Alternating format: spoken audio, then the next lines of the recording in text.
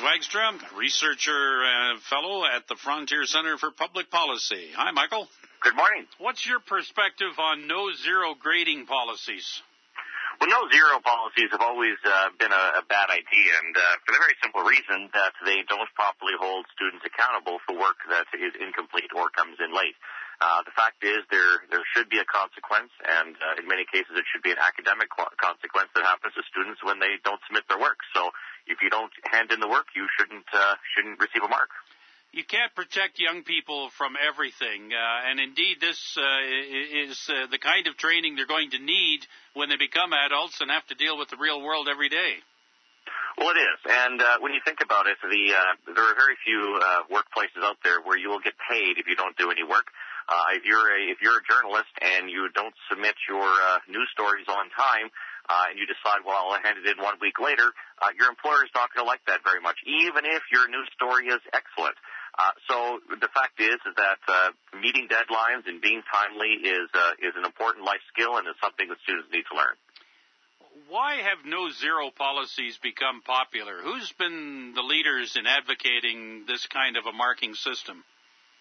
Well, no-zero policies are popular because there's a number of assessment gurus, people who give in services at school division workshops across the country, and there's several of them, such as Ken O'Connor, Damien Cooper, two of the most prominent ones, that argue that there should be a total separation between behavior and academic achievement. And so since handing in an assignment late is a behavior as opposed to specifically academic, they argue that handing in something late shouldn't affect the final mark. It's a theory that works great if you're in an ivory tower and you're not actually dealing with actual students.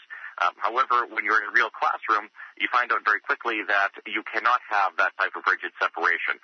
When you take a rule, a principle, and apply it so rigidly that you're going to turn into a no-zero policy, obviously you're going to run into problems. And what takes the place of a no-zero policy that still allows for accountability and still allows for a student to be moved through the system at the right pace, given what he or she has produced or not produced?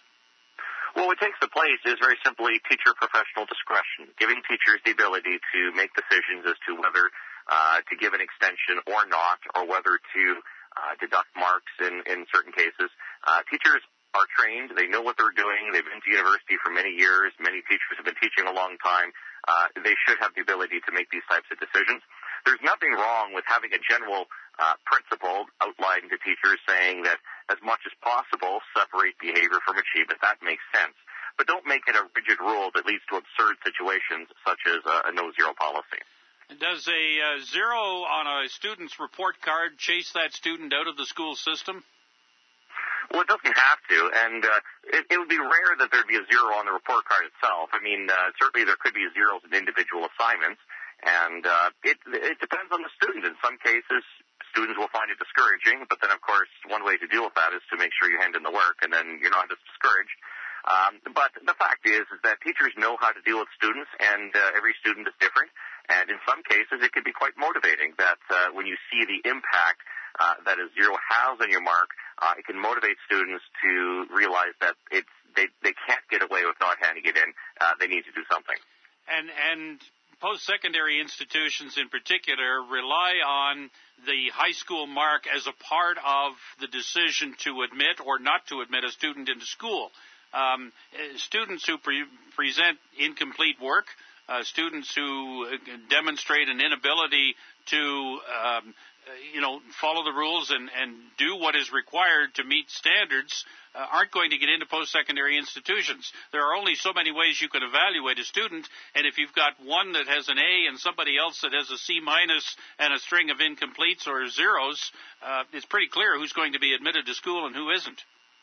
Well, it is quite clear, and the fact is that in post-secondary education and in the workforce, for that matter, deadlines are important. It's expected that you're able to finish your work and to do it on time, and it's simply not fair that you can have a situation where a student does 10 assignments and gets an average of, let's say, 75%, and then another student who was given the same 10 assignments chose to do only 7 of them but ends up with an 85%.